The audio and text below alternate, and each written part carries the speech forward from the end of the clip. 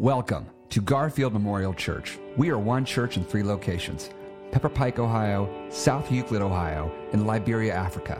Together, we seek to widen the circle through our core values of diversity, safety, authenticity, growth, and forgiveness.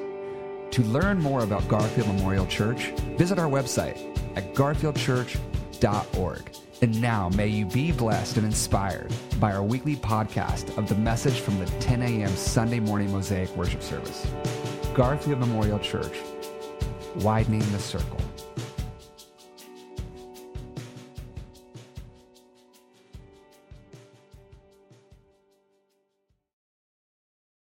All right, good morning, everybody. If I haven't met you, I'm Chip Freed, the lead teaching pastor here at Garfield Memorial Church. Hey, if you're worshiping with us online, welcome. And I just want to say to you, if you're carrying something today that you need to lay down, that Brian was singing about for us today, would you just let Pastor Kurt know that in the feed? He's in there with you. If there's something we can pray for you, let him know. Talk to him about that. And if you're worshiping from out of town, way out of town somewhere, if you just caught our feed, let Kurt know that too. So we're so glad that we can be together in person and across the internet. It's a blessing. We're in a worship series, a teaching series called Blueprints. Blueprints for building up the body of Christ. And we're looking at the book of Ephesians. Pastor Scott kicked it off, Pastor Steve last week, and I'm jumping in now. Ephesians is a very, very different piece of writing. In fact, it's so different that many scholars have questioned whether Paul actually wrote it.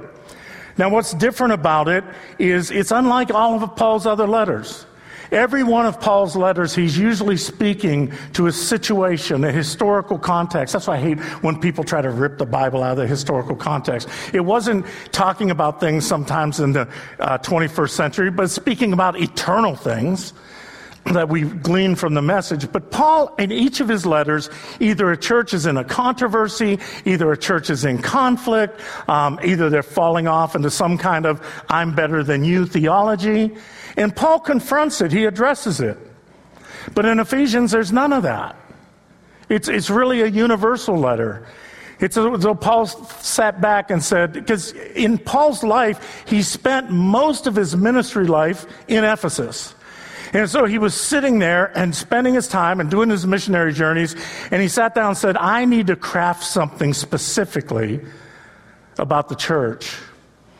Because I got all these controversies and people are going left and right, and I need to give some blueprints. I need to give some guidelines. What is this church? And so the letter's so unique that there are 80 Greek words that Paul uses that he doesn't use anywhere else, only here.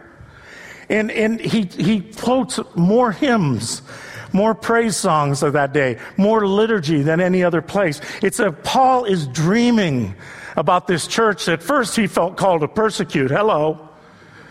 And then finally, when Jesus brought the grace and the good news of him, and he was able to lay down his anger and lay down his racism and lay down his misogyny, because he was all of those things, and lay down his Jewish nationalism, and lay down that if you're not like me, I get to kill you. When he laid it down and he found out God had an incredible plan for this thing called the church, and he became a part of it. Now, if that doesn't prove God to you, I don't know what does. Hallelujah. Okay? And he does this thing, and he's writing these words, and this is such a stick of dynamite that we're in right now, that do you notice you've got 3 preachers in 3 weeks, and we still can't get out of chapter 1. In fact, there's something so unique. I feel like preaching today. You guys might be in trouble. I don't know. I'm just feeling a little something here. But what's interesting is in verses 3 through 14 in chapter 1, you wouldn't know that in the English, but in the Greek, it's one sentence. It's one sentence.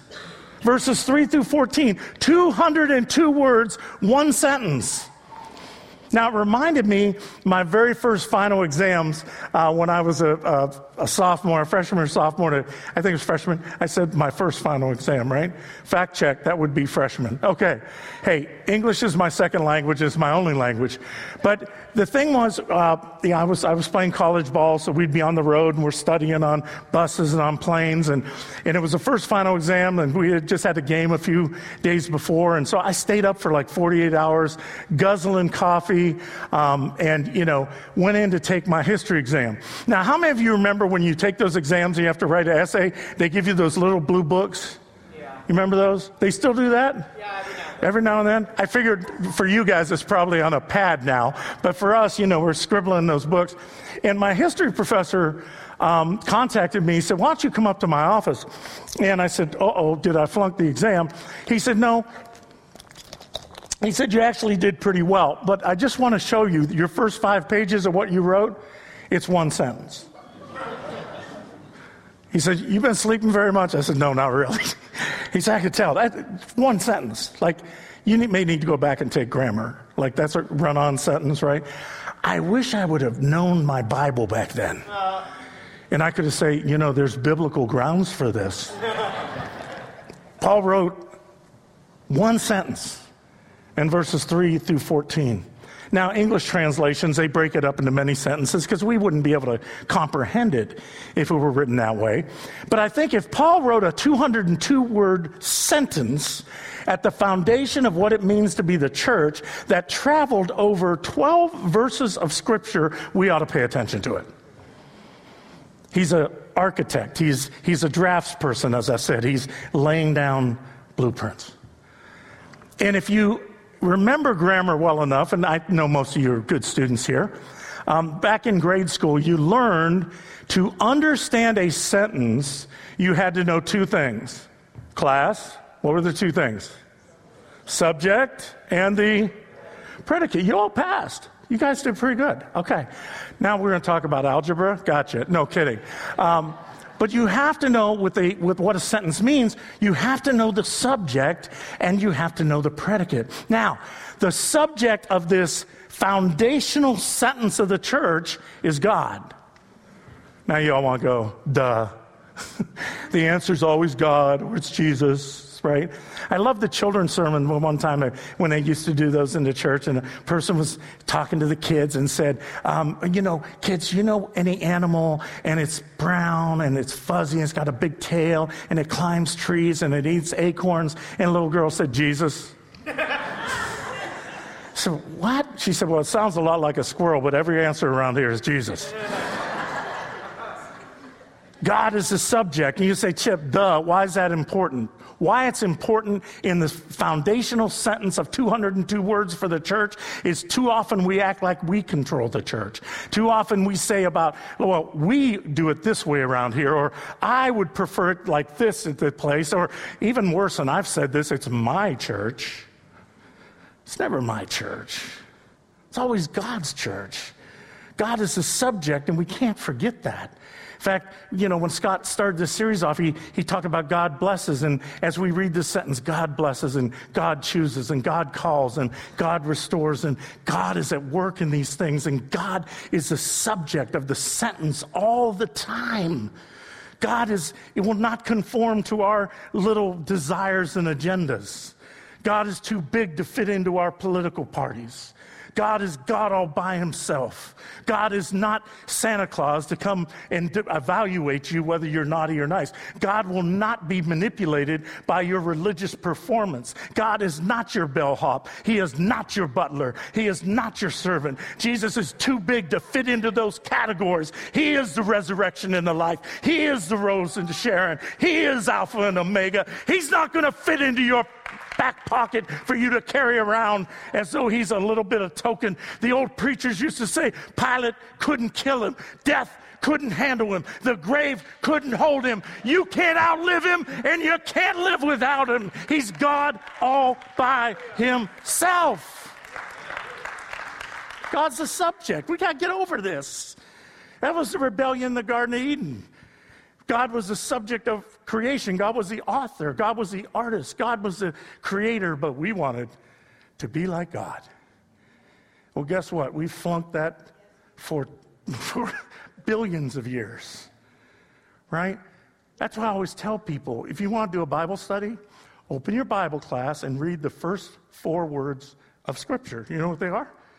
In the beginning, God. Not in the beginning, Chip. Not in the beginning, you.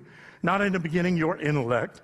Not in the beginning, calculus or science. Not in the beginning, your family tree. In the beginning, God. And if you flunk that part, shut the book and start over. Because God is the subject of the sentence. And that's why when we think about the blueprint for the church, even when Solomon built his glorious temple, it was really the first church in some ways, if you would say. And it was, if you read Chronicles of the extent to which they went to build this glorious, amazing temple on Mount Zion in Jerusalem, they would sing psalms of ascent when they would go up the hill. If some of you have been with me to Israel, you go up the hill, up into Mount Zion, up into Jerusalem, and they would sing on their way up there. And Psalm 127 is a psalm of ascent. And in Psalm 127, the first verse they would sing is, unless the Lord builds the house, those who labor build it in vain.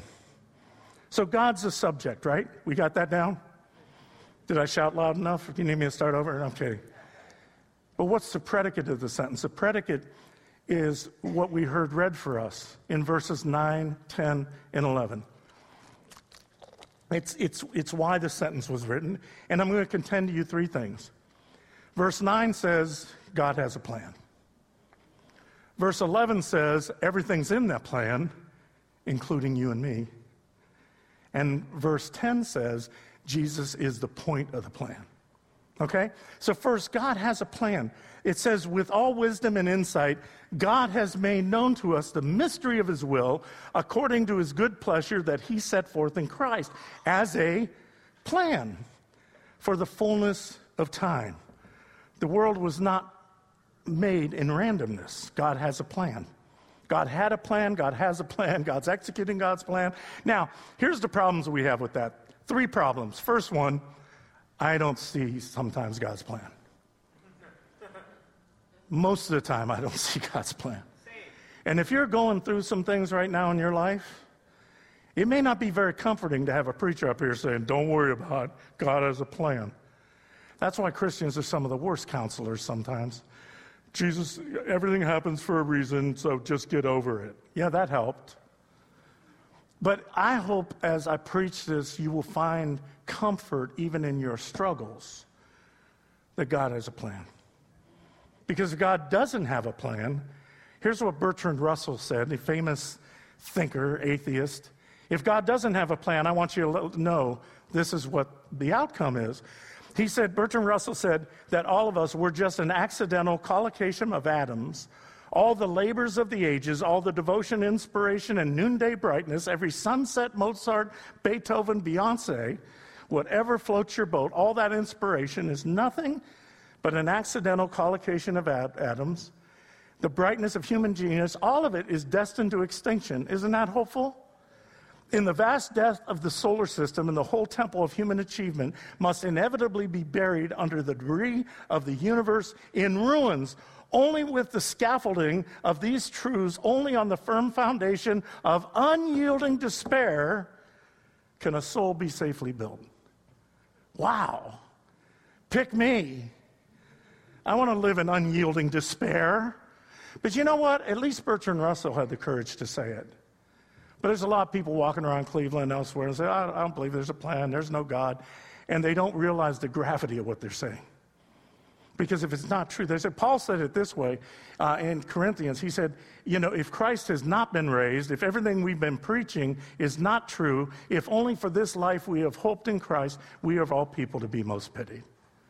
We're the most pitiful fools alive. But Paul goes on to say, thanks be to God, it is true. And when you can't see it, God still has a plan. One of my favorite Christmas movies, and I'm a Christmas movie-aholic, is The Preacher's Wife with Whitney Houston and Denzel Washington. I love that movie.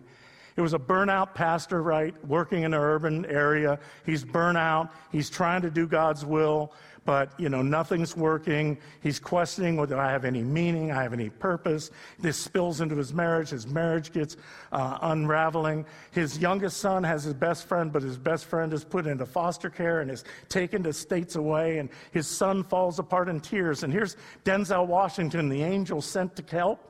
And he's looking out the pastor's windows at all this, and he just looks up and says, I know you have a plan. But for the life of me, I have no idea what it is. And that's the angel. So if you ever get to that place like, I don't understand God's plan, welcome to the club. Moses said it, Elijah said it, Jeremiah said it, Jonah said it, the disciples said it after Jesus. God, I can't see your plan. But the other problem is problem number two. One, I can't see your plan. And two, this is our human hubris, right? Your plan doesn't seem to be going according to my plan. I have an agenda for my life. I have an understanding of how you're supposed to work things out in my life, right? I had a privilege when my wife and I have been a speaker at Exponential Conference down in Orlando. It's an amazing conference. Speakers come from all over the world. And I listen, I appreciate they asked me to go speak, but what I appreciate more is I get to listen to all these great preachers. And there was a man named Oscar Muriu. I can't say it very well. He's African. He has a mega church in Kenya. He's bringing, the Christianity is growing in Kenya 10 times the rate of the population. So Christianity's fine. It's maybe broke in America, but it isn't broke in Africa and Asia and South America. Christianity's exploding in those areas. And Oscar got up and he was looking at all these young church planners and he said, I want to give you a piece of advice. God is not interested in helping you with your plan for your life. But God is very interested in helping you with his plan for your life. Can you imagine if God answered all our prayers? Can you imagine? Ever see the movie Bruce Almighty? When he just got frustrated and all these prayers are coming, he just said yes. And then chaos ensues, right? Rioting in the streets, stock market falling, everybody winning the lottery, stealing from each other. You know, I don't want to be an ageist here. I don't want to pick on young people, but I remember when I was 20, the stuff I prayed for. Oh my God. Thank you, Lord, that you didn't answer those prayers with yes, right?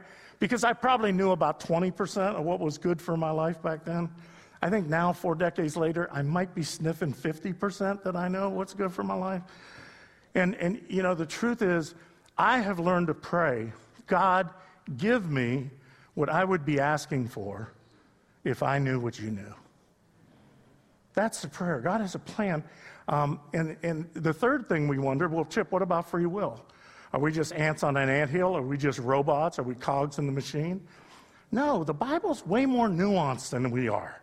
We think so linear, and that's why our world is dividing, because everything's so binary. It's either this way or that way. Two things can't be true at the same time. But God doesn't think linearly. God thinks 3-dimensionally and 4-dimensionally and 5-dimensionally and 6-dimensionally. And so if you ask Paul, the apostle, are we free or is there an inescapable plan? He would say yes. And he's calling to tell us that. Gosh, thank you, Paul. I needed you today. So there is a plan, and the truth is, even because we're free will and our choices matter, in fact, if you read Ephesians, the first 3 chapters, he says God has a plan, and then the next 4, 5, and 6, he says, but your choices really matter. You are destined to be like Christ. So you ought to work with every fiber of your being and discipline yourself and do all that it takes to grow into the likeness of Christ. Do you see it? God has a plan. We're destined for it, but yet our choices really matter. And that's why I want to say to you, everything is part of the plan, including you. In fact, if you heard what was read to us today, it said we've been given an inheritance. What it literally says there, we've been made heirs, which means we've been chosen. If you assign heirs in your will, you choose that. If you have an insurance policy and you pick beneficiaries, you choose that. And it's that God in his eternal will that has been written through history has made us heirs. God is the master architect. We are the builders. We have a role to play. That's why Jesus said, pray. The harvest is plentiful. Pray that laborers will come into the harvest, because we've been given this commission to build. I had the privilege in college at Colgate University to sit under a man who really brought me to Christ, our chaplain. And he was a close personal friend of Dr. Martin Luther King Jr. In fact, he was the point person for the movement when it went to Chicago. And Coleman was named Dr. Coleman Brown. And Colgate Rochester, and just up the street from Colgate University, was where Dr. King went to seminary. And so Dr. King's preaching professor, Coleman brought to Colgate to speak to our class. Can you imagine being the preaching professor, the teaching professor of Dr. Martin Luther King Jr.? That's kind of cool. I do a lot of coaching, and I was coaching a group of pastors down in Atlanta, and there was an African-American pastor. We've become good friends, and he still considers me a coach. And he came up to me, he says, "Oh, my name's Robert King." And I said, "King in Atlanta." He goes, "No, not that one." I said, "Okay, then maybe I can coach you." But this is a preaching teacher of Dr. Martin Luther King Jr. And he shared with our class that he had been with Dr. King in Washington when the March on Washington happened. He said they were holed up in a hotel room for 3 days working on Dr. King's speech. 3 days. He said, we probably worked collectively about 24 hours on this message. And Dr. King had a manuscript. It was about 13 pages. I mean, he knew he'd be on TV. You got a lot of politicians walking. You know, you want to be meticulous, right? But he said he stood behind Dr. King when he got up on the platform and he looked out at the hundreds of thousands of people. And Dr. King took that manuscript and threw it on the floor. True story. And he preached the I Have a Dream speech.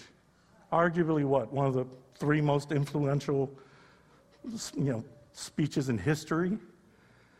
And all of us in the class, somebody asked what we were all thinking, said, "Why in the world would he do that? I mean, why would he do that?" And his preaching professor said something, this was 40 years ago, and I remember it like it was yesterday. He said, "Because sometimes the chimes of history are open before you, and the mallet is in your hand, and you are called to play upon them." And we knew that day, and Martin knew the mallet was in his hands. See, God has a plan, but we play a part in it. Now, I know what you're thinking. Oh, great, I have to go out and speak the I Have a Dream speech. Every preacher worth their salt wants to preach that message, or either Peter's message when, he preached it in Acts 2 and 3,000 people were baptized. I'm still waiting to preach that one. Okay, never mind. Didn't work. I couldn't even get 200 years to a water. But we all dream of that. But the truth is, in our everyday walking around life, God gives us opportunities to be part of his plan. And what Paul is saying to us is 2 things. One, be alert. Be alert. Right? Stay alert. That's what Jesus said in Matthew 23 and 24. He said, what? Stay alert. The Son of Man is coming in an hour you don't know. So are you, these are questions I want to ask you today. Are you utterly alert? Are you paying attention to ways that you can move the mission, that you can build Christ's kingdom? Because he calls us to do it. He wrote the blueprints, but said, on this rock, what rock? Us. I will build my church. And we're called this. Do we stay alert? I was alert in Heinen's parking lot across the street the other day. This is a chest-out story. I hope after this you're going to realize I am truly an Avenger. I am. My costume is in my office, but I do fly around at night. But I was walking up to, they're laughing at the tech team. I was walking up to Heinen's the other day, and you're not supposed to have shopping carts in the parking lot. But that was a terrible windy day with a storm, if you remember. I was walking up, but somebody had left a shopping cart on the sidewalk, and the wind caught it and was blowing right at this beautiful brand new SUV. And because I'm an Avenger, I flew over. And you guys, come on, you get ready to kind of ooh and ah. I glided over, I grabbed it just before it hit the van. Ooh, I'm going to preach this side of the building. The heck with you guys. So what happened was, but I did, I flew over, I pulled it up, and there was somebody stand on the sidewalk, and he said, man, that brother's going to be so happy that you were paying attention. Now, that's a simple, tiny little thing. Oh, thank you. Could you do that again? Little, come on, you're sounding like a ghost on Halloween. Little louder. Okay, I'm going to give you guys a chance. Come on, redeem yourself. Okay, Garfield, if you're online, Garfield Memorial Church is haunted. It is. Anyhow, the point was, pay attention. See, I have never preached Dr. Martin Luther King Jr. I Have a Dream speech, and I never will. But I tell you a lesson I learned very early. When I first started preaching, I was out in New Jersey at Princeton Seminary where this young man in the front row is attending right now, and he's going to set the world on fire. He's going to set the world on fire.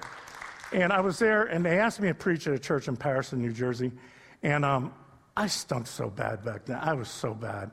If you made me listen to my cassette tapes, millennials, we had these things that tape. I would hate it. But I was preaching at this church in Patterson, New Jersey. I got up to preach, and I was so discombobulated. I'm going to tell you, I sucked. I was just bad. And I'm in the line, and, you got to shake hands. It's like being at your own funeral where people go through and go, oh, that was interesting, or worse yet, nice speech. I didn't give a speech. I'm preaching, sister. Get out of here. But there was a 20-something woman. She was over on the side, and she was very timid. After Baby Boy went through, she came over to me, and she said, I'm not a member of this church. She said, in fact, this weekend I had decided to take my life. I was driving by this church this morning, and for whatever reason, I was led to drive in.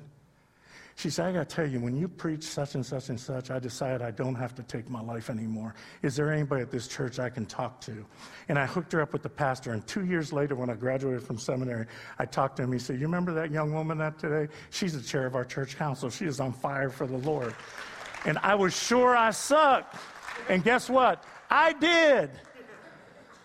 But I was standing in a position trying to at least do my job, and God, the master weaver, tied it into the universe. And that's, friends, what it is. You have a responsibility to understand God's plan, but understand I am a part of it. And even when I can't see God, God can see me. And I need to stand and give my testimony when it's called to give. I got more to say, but I got to tell you this story because it's too daggone good. If I can find it. Hold on. I didn't look at any of my notes today, so I told you I just felt like preaching. I read a story about Bob Davey. Bob Davey lives in England, and obviously he's staying alert. His wife, Gloria, was out on a walk in their kind of rural area of the UK, and they saw a church. It was called St. Mary's Church, and it actually had been devastated by a bomb in World War I. It was in ruins. And what happened, there was a Satanist cult that decided to go in and turn what was left of that church into an altar of Satan. And there were all kind of writings on and everything else. You couldn't see the tower. There was no roofs, windows, or floors. But when Gloria went home and told Bob that, who was a leader in his church and a Christian, he decided that he would make a decision that would dominate the next 34 years of his life. He would rebuild that church. And he said, I felt it was my duty to save it because this annoyed me intensely. I've been a Christian all my life, but I wasn't going to put up with this on my watch. Do you hear that? He walked inside. The door was long gone. He started clearing it out, 60 years worth of rubbish. For 22 years, he was at this site every day, he said, except on days of family christenings and weddings. He said, I haven't had a holiday in 22 years, but I didn't want one. Who wants to retire? He said, my advice to others, don't play golf or buy a Spanish villa when you retire. Find yourself a ruined church to save. There's a lot of ruined churches in America right now. And they need builders like Bob. I just thought Bob the Builder. Anyhow, I know, my mind went there. Hey, it's a small world. You wouldn't want to paint it. And Bob faced stiff resistance. Actually, the Satanist said, if you continue to come here, we'll kill you. And one night, one tried to run him over. Bob said he wasn't frightened. I'll come in an electric trolley if I have to. And until his death in 2021 at the age of 91, that's exactly what he did. He rebuilt that church. It only seats about 60 people. But every Sunday, different groups come, and they started having 135 people sign up. So the only church in a rural area, that you can't go to without booking a seat.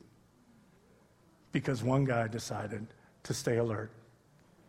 And instead of going off golfing in the north of France like I would, he made his life to save a ruined church. Are you utterly alert? Are you utterly alert? Are you paying attention? That's what Paul's asking us. And the other part of it, because we have a role in this, but when we know there's a plan, guess what? We can relax. Can you relax? Can you do when Paul says, do not be anxious about anything? Instead, in every situation with prayer and petition, with thanksgiving, tell your request to God. Then the peace that surpasses all understanding will guard your hearts and mind in Christ Jesus. Can you relax? That one cut me the last few weeks. I've been working on this message. My wife will tell you, I don't sleep well. I've not been relaxing. This has been a hell of a 2.5 years, friends, and that's theologically correct. And I've been feeling like, Garfield Memorial Church is such a special place, and, we've been disrupted. Churches across America has been disrupted. I read something like 1 out of every 7 churches in America closed in the past 2.5 years. And we've been coming back, and I've been working so hard. Get us in person, get online, gather in community, grow spiritually, guard unity, all these things. And when I started reading this, I felt really the Spirit of God come to me and say, Chip, this is why you can't relax, because you think it's all about you. You forgot the subject of the sentence.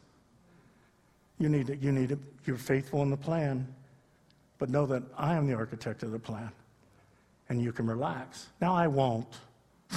That's my wife. I'm too type A, but I'm going to try to. Can you try to as well? Can we really stand at our guard? Can we swoop in parking lots and save the day and yet know that we're safe in God's plan? If you want a great story about that, read the 2/3 of the book of Genesis. The book of Genesis, Abraham and Isaac and Rebekah and Sarah and Jacob and his kids, and what a mess it was. God said, I'm going to bless you, and through you all the people of the world will be blessed. I'm going to bless you to be a blessing. But Abraham wasn't much of a blessing. In fact, he let his wife be swooped up by another person saying, no, she's not my wife, she's my sister. And guess what? Isaac, his son, generational curses, he did the same thing.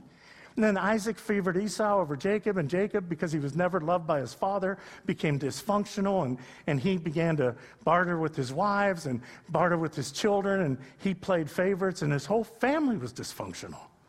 Joseph was his favorite, and he became a spoiled brat, and his brothers were envious. And you know the story. They stuck Joseph down a hole. They sold him into slavery. He was in slavery, and then he was trying to be the best slave, but he was unjustly accused. He ends up in prison for years and years and years and forgotten. And you go, God, you got a plan? This was the family to save the earth?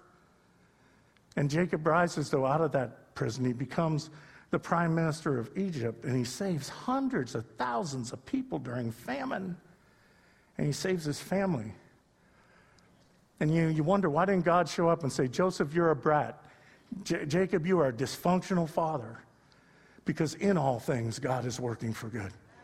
So when you make poor choices, and you will, and you blow it, and you will, let me say this to you. Ultimately, if you know what that word means, you can screw up, but ultimately you can't. And God is still at work. And then Genesis 50, verse 20 said what? Jacob, before his brothers who did him dirty, they wept together. They experienced forgiveness together. It was a foreshadowing of the cross. And he said, you meant it for evil. But God used it for good. So friends, that's the message, that there is a plan. You're safe in that plan. You're part of that plan. And lastly, and it shouldn't be lastly, but I got to end right now. Jesus is the point of the plan. It says everything in the world is falling apart. Genesis 3, the story of creation, whether you believe it's a true story, it's a truth story. We want to be like God, and everything fell apart. We fall apart within ourselves. We fall apart with each other. Gosh, we're so difficult and mean to one another these days. Everything's falling apart. But God says that he sent Christ to bring unity to all things in heaven and under the earth, under Christ. He came to put things back together again. He came to put marriages back together again, and families back together again, and humanity back together again. He doesn't pick sides. And when preachers do, they got to be careful. God was in Christ reconciling the world to himself. But we know everything falls apart because of our poor choices in this world. But it says, Hebrews 1:3 says, but Jesus Christ holds all things together under the power of his word. I heard a famous model recently gave an article, And she's in her 20s, and she said, I'm worried about some of my friends who are getting older. She said, they're not handling it very well. And she said, but I'm prepared. She said, I'm a size 6 right now, and I know in about 10 years I'll probably be a size 10, but I'm getting myself emotionally prepared for that. And I just sat there and I said, I think you might want to get yourself emotionally prepared for a little more than that, because trouble's coming. And things are falling apart. But Jesus Christ, the point of all God's plan, is bringing us back together. In fact, that's why he was torn apart on the cross, so that we could be made whole. There's a plan, friends. Everything's in that plan, including you and me. And Jesus Christ is the point of the plan. And he is redeeming what we have broken.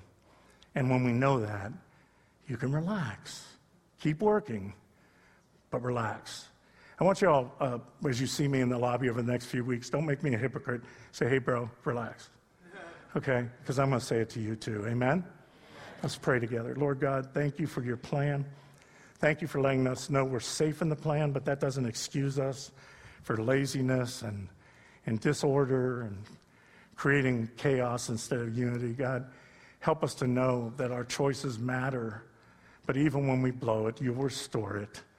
But again, you don't restore it so we just keep blowing it. You restore it so we can see, like Joseph did, the errors of his ways. Spoiled brat who grew into one who could forgive.